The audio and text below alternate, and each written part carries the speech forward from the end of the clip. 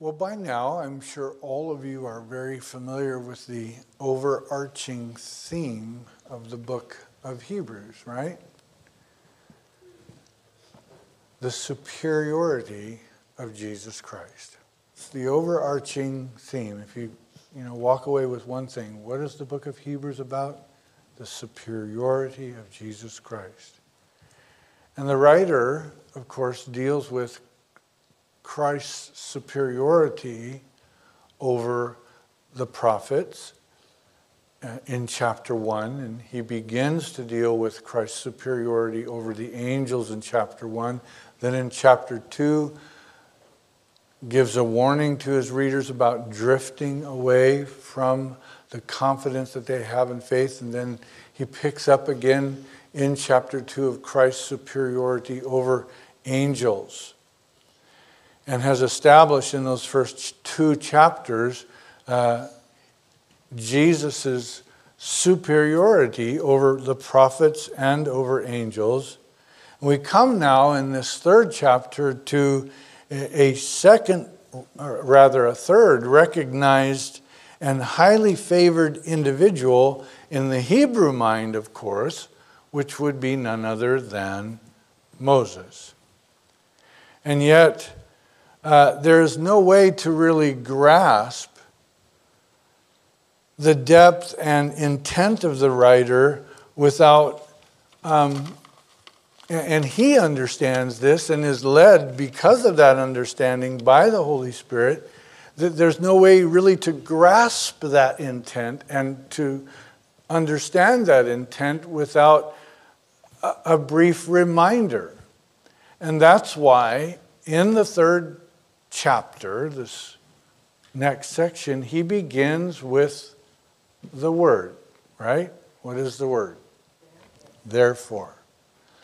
Did you know that in the book of Hebrews, therefore is mentioned 28 times?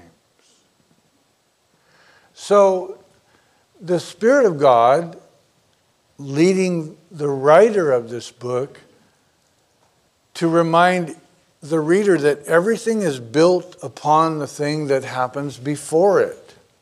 Because of this, therefore that. Because of that, therefore this. Because of this, therefore that. And it's important for us, as we go through it, chapter by chapter and verse by verse, to remind ourselves that every word, every jot, every tittle is ordained and important.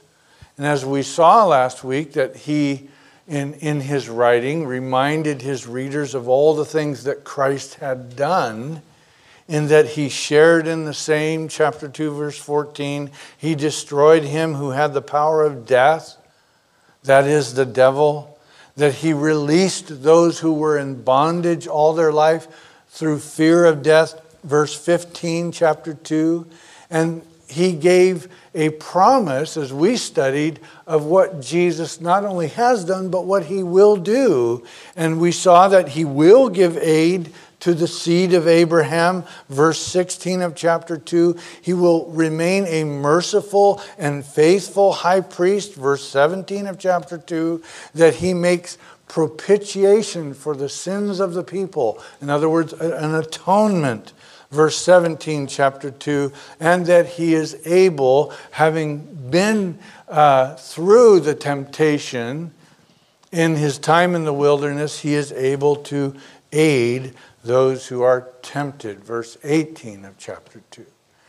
Therefore, let's see why it's important. And so he begins, therefore, holy brethren, verse 1, chapter 3, partakers of the heavenly calling. Stop there for just a moment. We'll get most of what we're going to walk away with this morning out of verse 1 and toward the end in verse 6.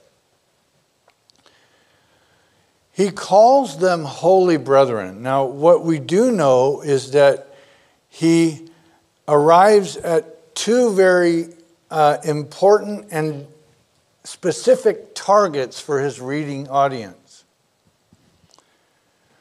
Holy brethren and partakers of the heavenly calling. So I'm going to invite you to just kind of slow down with me for a minute. We're not going to, run very quickly through this first verse. As we consider his addressing of the Jew as a holy brethren, what we know for certain is that the Jewish culture, particularly, they addressed each other as brethren, always. Within the framework of Judaism, within the framework of the Hebrew culture, they were brethren. And so that word in of itself is not necessarily unique, but these to whom he is writing and these Hebrews to which he is writing are uniquely different in that he addresses them as what? Holy brethren. And so he's speaking to that same work of sanctification that takes place as one comes to faith in Christ, in which we read in verse 11 of chapter 2 that for both he who sanctifies and those who are being sanctified are all of one. The writer is addressing those who have come to faith in Christ and have been sanctified, are being sanctified, and one day in heaven will be completely sanctified. So they are unique to whom he's writing, just as you and I are unique to whom he is writing. Holy brethren. I mean, we use the phrase, in church language, I guess. It's my brother or my sister in the Lord. We have kind of a fun one. We say, that's my brother from a different mother. You ever heard that one?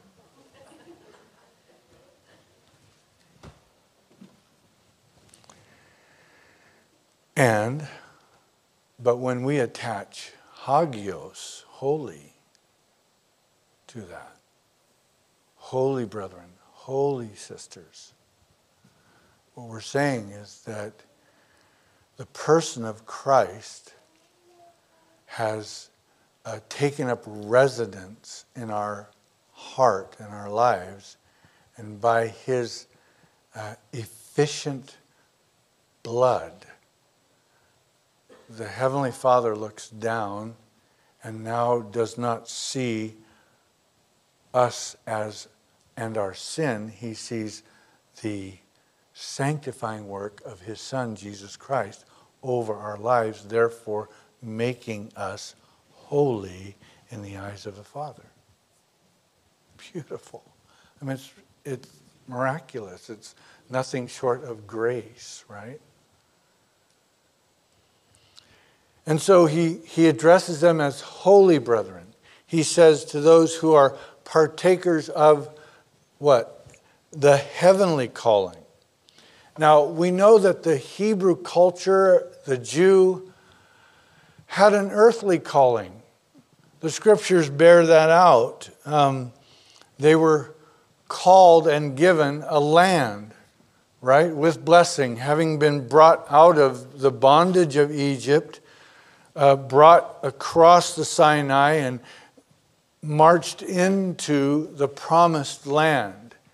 A land flowing with milk and honey is what God had promised them. And so they were given a land. They were promised Jehovah's presence to dwell in the midst of them. I will be your God and you will be my people.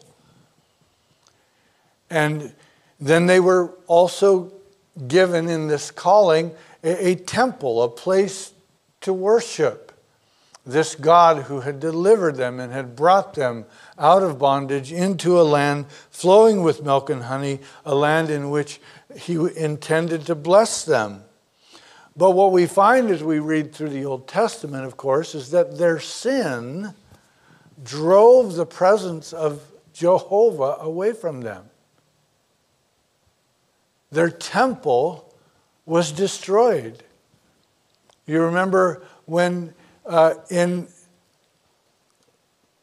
the Old Testament, it tells us that the Shekinah glory of God left the temple because the people had repeatedly, willfully chosen to not obey God and to worship Him alone. They had embraced idolatry and all manner of living.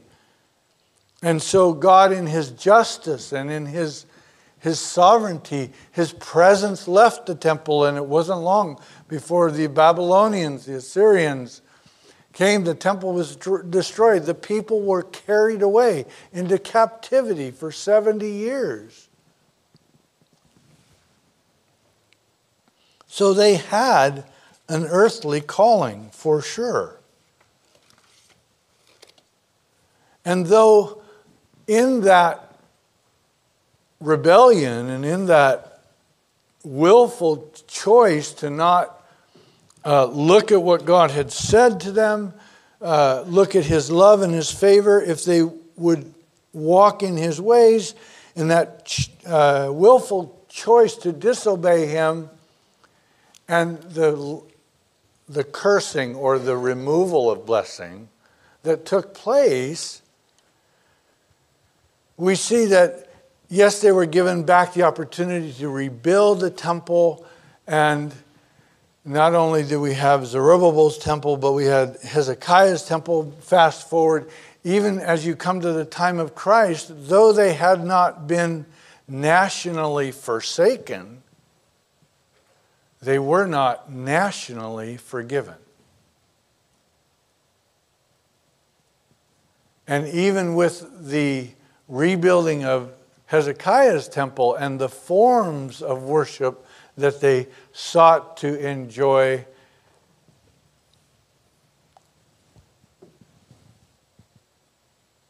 they were under Roman rule. So the theocracy that God had intended for their life, that then became a monarchy when they chose, we want a king like our neighbors. And so Saul was made king, and that led to failure in their own hearts and whatnot. So here they are. Now they have this temple again, but they're not free. They're under Roman rule. And like I said, though they were not nationally forsaken, they were not nationally forgiven. But these Hebrews to which the writer is writing, they have a different calling. It's not an earthly calling. It's a heavenly calling. They've been transferred from darkness to light, from an earth focus to a heavenly focus.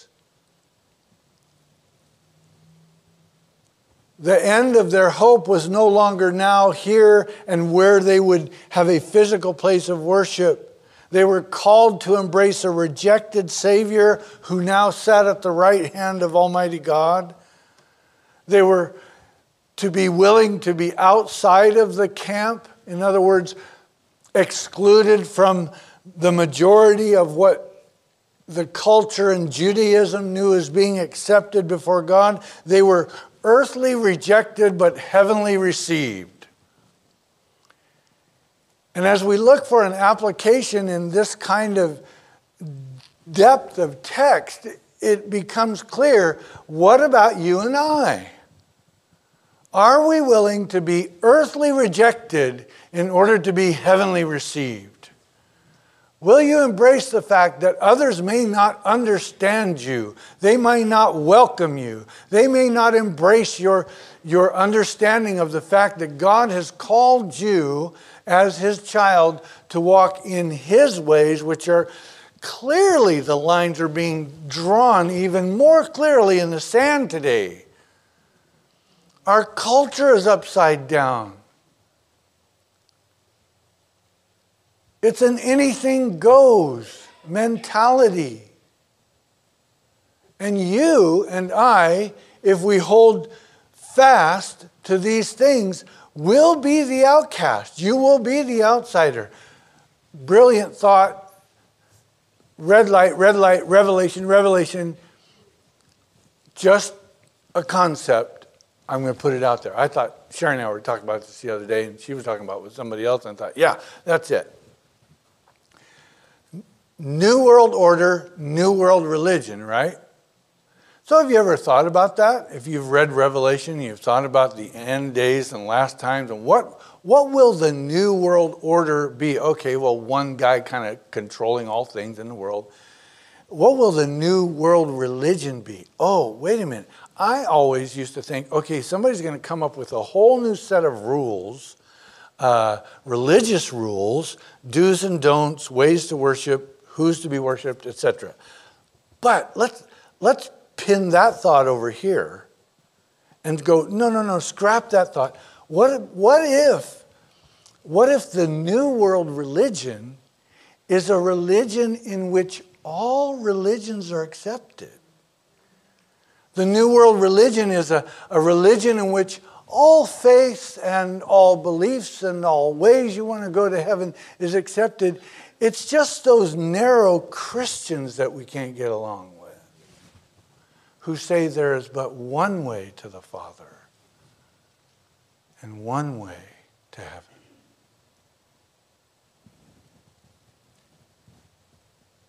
Makes sense to me.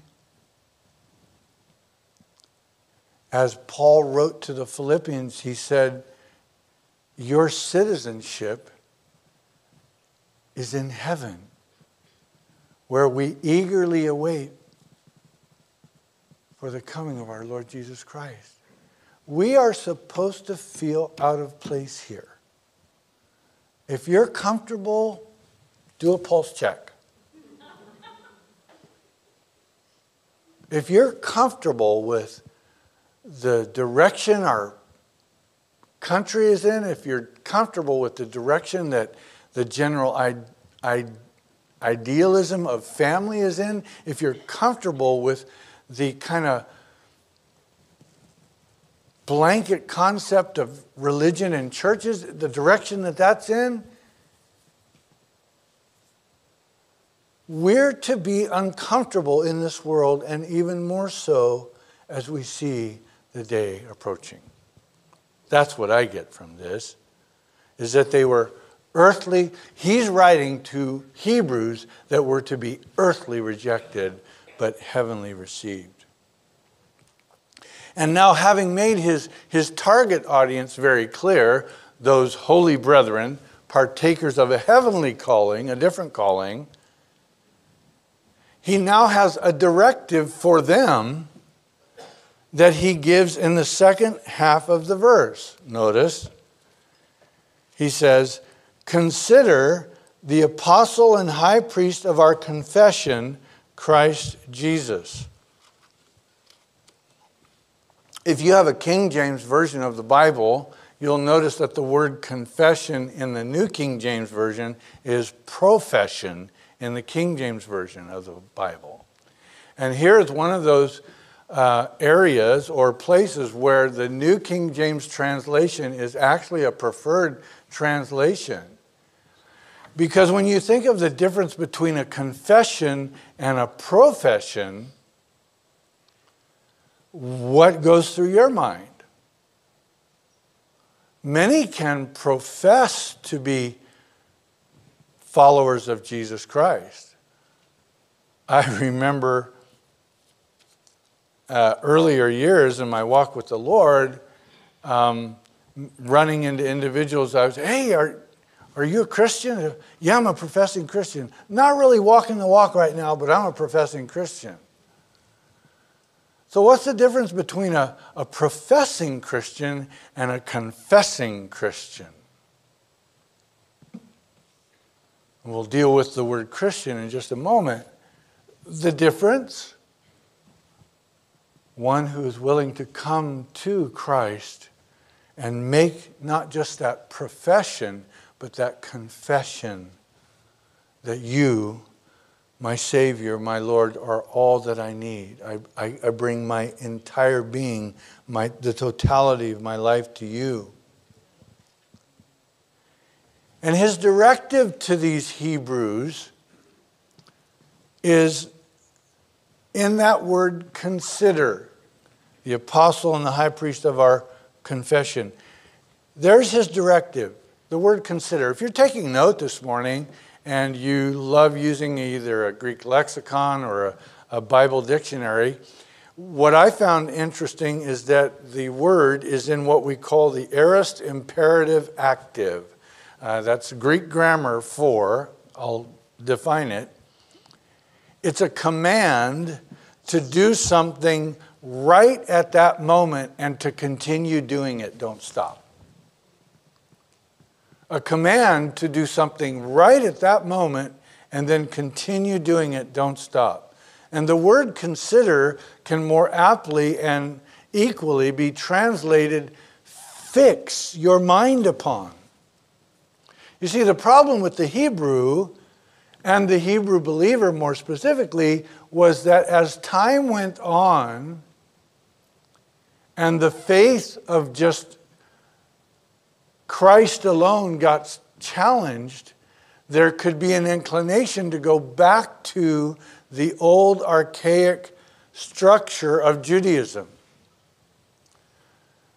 The ritual, the adherence to law, the works-based approach to favor with God.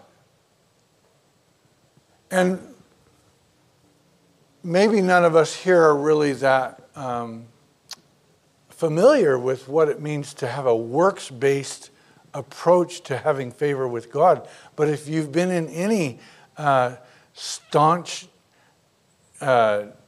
denominations where you must do this, you must do that, and you must do the other in order to be saved. You must do this, you must do that, and you must do the other in order to be a part of this church or a part of this denomination. I know some that say if you're not baptized in their church, you're not saved. In their physical church, if you're not baptized with them in their physical church, you're not saved. There are some that say if you don't say the sinner's prayer a certain way, if you don't say it just a certain way, you're not saved.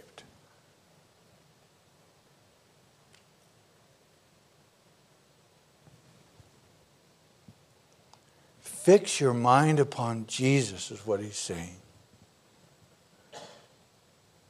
Put your mind on Christ, who, and then he inserts these words that a Hebrew would automatically lock onto: the apostle and the high priest of our confession. Consider, fix your mind on the apostle. What does the word apostle mean? Remember, you guys with your Bible dictionaries, the sent out one. So he's inviting the reader to put their mind on Jesus, who was sent to them by whom? By the Father. John 20:21, Jesus said, as the Father has sent me, so I send you, he said to his disciples. So certainly he was the sent one, sent to them, sent to us from the Father. And then it's like the triple home run, he says, and high priest of our confession.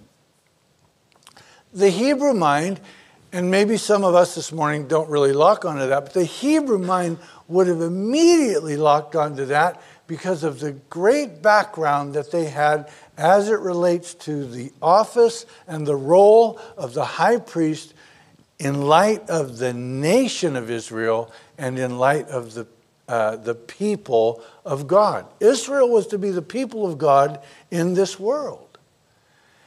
And some of us, maybe you might find it refreshing reading. Maybe you would plow through it a little difficultly. How long has it been since you read Leviticus chapter 16?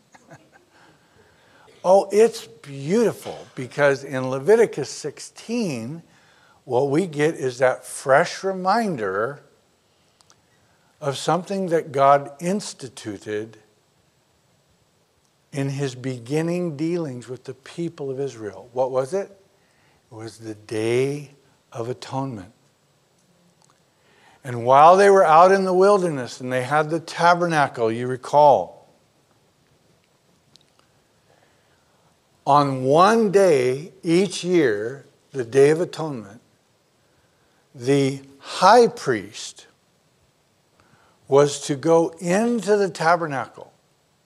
And he was to go past the brazen laver and the altar. And he was to go past the veil, which behind the veil was called the Holy of Holies. It was where the Ark of the Covenant was kept. And one day, each year, the high priest was to take two animals. Two animals were to be used as a sacrifice for the sin of the people. One of the animals was slaughtered. And the high priest would take with him on hyssop some of the blood of the sacrificial animal, and he would go into the Holy of Holies and he would sprinkle the blood on the altar. And it would be a sacrifice of the sin for himself and a sacrifice for the sin of the people. The second animal was a goat, and he was to lay his hand on the head of the goat, thus supposedly transferring all the sin of all the people nationally onto the head of that goat, and that goat was called a scapegoat. Have you ever heard that word?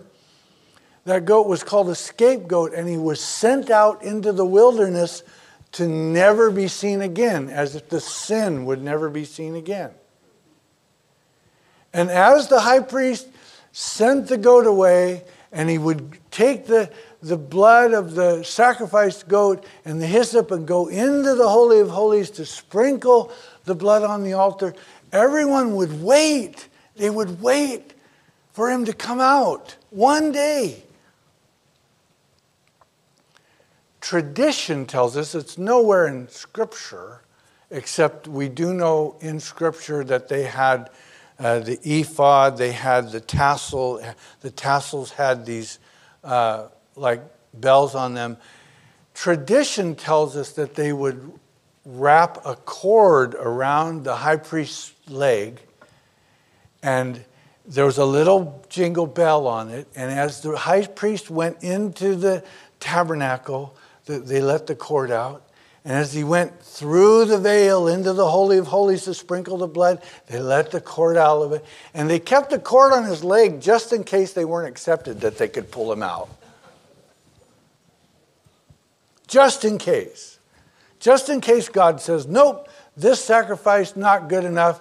The priest came in without being sanctified the right way. He dies, and they yank him out with a cord. Well, of course, that's what tradition tells us, and they never ended up doing that because God recognized always the blood of the sacrificial animal and did assume the sin on the head of the scapegoat. And one day each year, they waited. Can you imagine? Put in your mind for a moment. Okay, mom, dad. Who's a mom, dad here?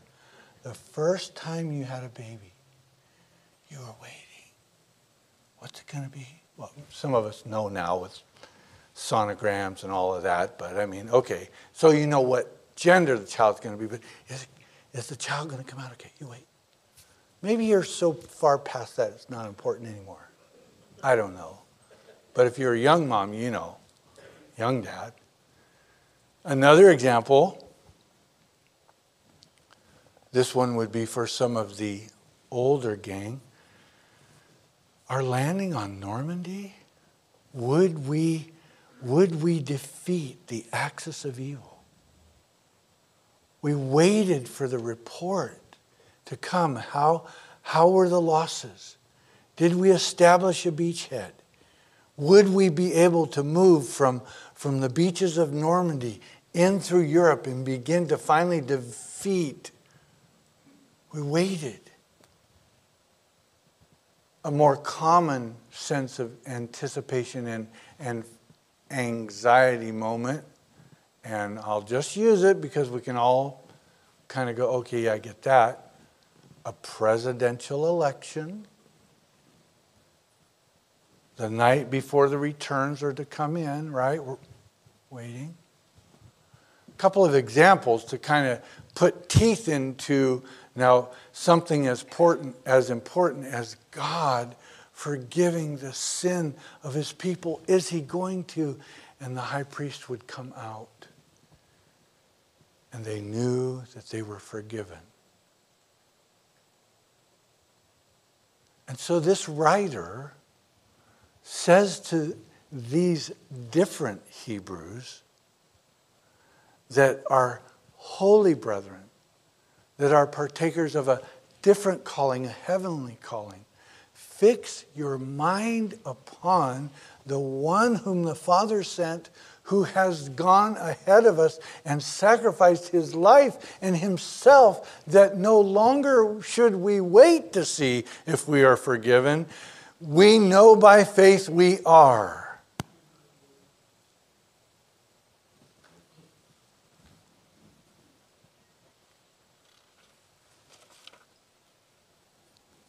Few scriptures and we'll get to the rest of this. The cup of blessing which we bless, is it not the communion of the blood of Christ? 1 Corinthians 10:16. The bread which we break, is it not the communion of the body of Christ?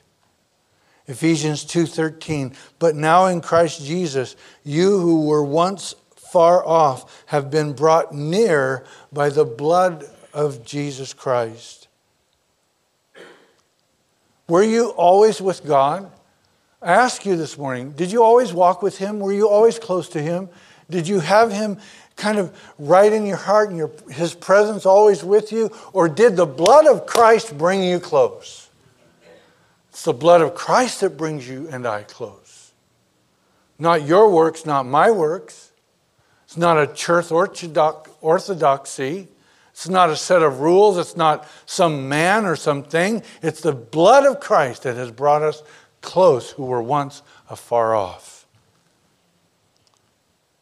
Hebrews 9:14, how much more the blood of Christ, who through the eternal Spirit offered himself without spot to God, cleanse your conscience from dead works to serve the living God. Man. He's writing, he's saying, so think on that, fix your mind on that, because Jesus, verse 2, who was faithful to him who appointed him, faithful to his Father, as Moses was faithful in all his house, for this one has been counted worthy of more glory than Moses. And he gives the illustration. Inasmuch as he who built the house has more honor than the house. You ever driven through a brand new subdivision of, California, everything's $500,000, so now let's call them $2 million homes, 30 years ago it was $500,000 homes. Before that it was $100,000 homes. Price of homes are over the top. Have you ever gone through a subdivision of, multi-million dollar homes? Probably not, no need to. But when you look at a home that is extremely well built, you just, if you're like me at all, it's like you're marveling at the house, but then you, wow, whoever built that did a really great job. And that's what the author, under the inspiration of the Holy Spirit, here's reminding the reader that the one who built the house has more honor than the house itself. And he goes on to say, for every house, verse 4, is built by someone, but he who built all things is God. And he's talking about the house of the body of Christ. He's not talking about the physical temple in Jerusalem anymore. He's not talking about a system of religion. He's saying God has built all things. And Moses indeed was faithful in all his house as a servant for a testimony of those things that would be spoken afterwards, but Christ. And you can circle that in your Bible. You can underline it. You can take note. But Christ, but Jesus, as a son over his own house. And here's the words that you could just dwell on these words for days and just wrap yourself around them. What does it say? It says, whose house we are. Whose house we are.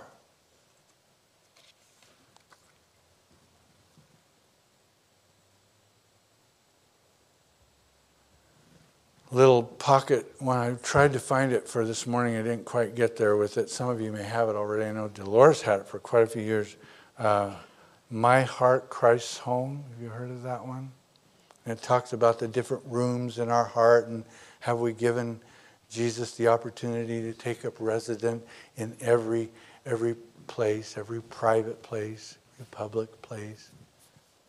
We invite him in every corridor of our hearts, whose house we are. The prophet Ezekiel promised, God promised through the prophet Ezekiel, I will put my spirit within you and cause you to walk in my statutes. Ezekiel 36:27, and you will keep my judgments and do them. And then you shall dwell in the land that I give to your fathers. You shall be my people, and I will be your God. In John's Gospel, Jesus said that the Spirit of truth, whom the world cannot receive, because it neither sees him nor knows him, but you, speaking to his followers, speaking to you and I, he says, but you know him, for he dwells with you and will dwell in you. 1 Corinthians 3:16, do you not know that you are the temple of God and that the Spirit of God dwells in you? Isn't it good to remind ourselves this morning that as we come into a physical building that God could care less about this physical structure? It is not where he dwells. He's not in this structure.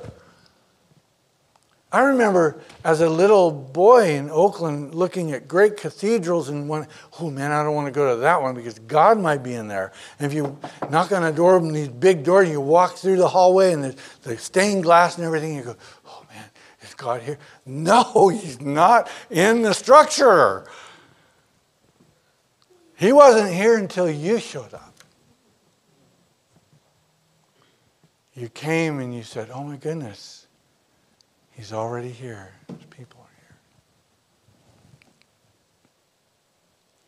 For no one has seen God at any time. If we love one another, God abides in us, and his love has been perfected in us. And by this we know that we abide in him, and he in us, because he has given us of his Spirit, whose house we are. Now, there's a big word after that. Did you notice it? 2 letters. What's the word? Whose house we are, if. Isn't that what it says? Whose house we are, if.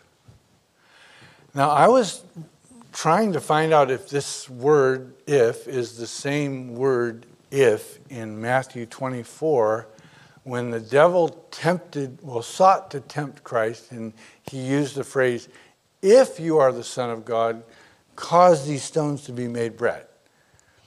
And that word in Matthew 24 actually can be translated if, but it also can also be translated since. So in essence, what the devil was saying in Matthew 24 is, since you are the Son of God, command these stones to be made bread. Cast yourself down from this pinnacle. This word here is a different word. It cannot be translated since. It is translated if. And so we are his house. He dwells in us. If, the writer says to the Hebrew, who wants to lean back on a works-based approach to God, who was in danger of going backwards to a system of religion rather than a relationship with a resurrected, risen Christ, if we hold fast, notice, the confidence and the rejoicing of hope firm to the end. In other words, don't go backwards. Don't slip back into ritual and mechanism and rules in order to believe that you're okay in the eyes of a holy and sovereign God. Just keep your eyes fixed on Jesus. Simple understanding of the first 6 verses. and yet such a deep and necessary word to the Hebrew and to us, his people today. Hold fast your confidence and your rejoicing of hope to the end. Hold fast. Don't give up. Don't go back. Don't think backwards. Continue to think forward. He's already gone ahead of us, spilt his blood, given his body, so that you and I can also be partakers of that heavenly calling and join the myriad of holy brethren. To that we say, thank you, Lord. Will you join me as we pray? And I'll call the men forward to ready to take communion.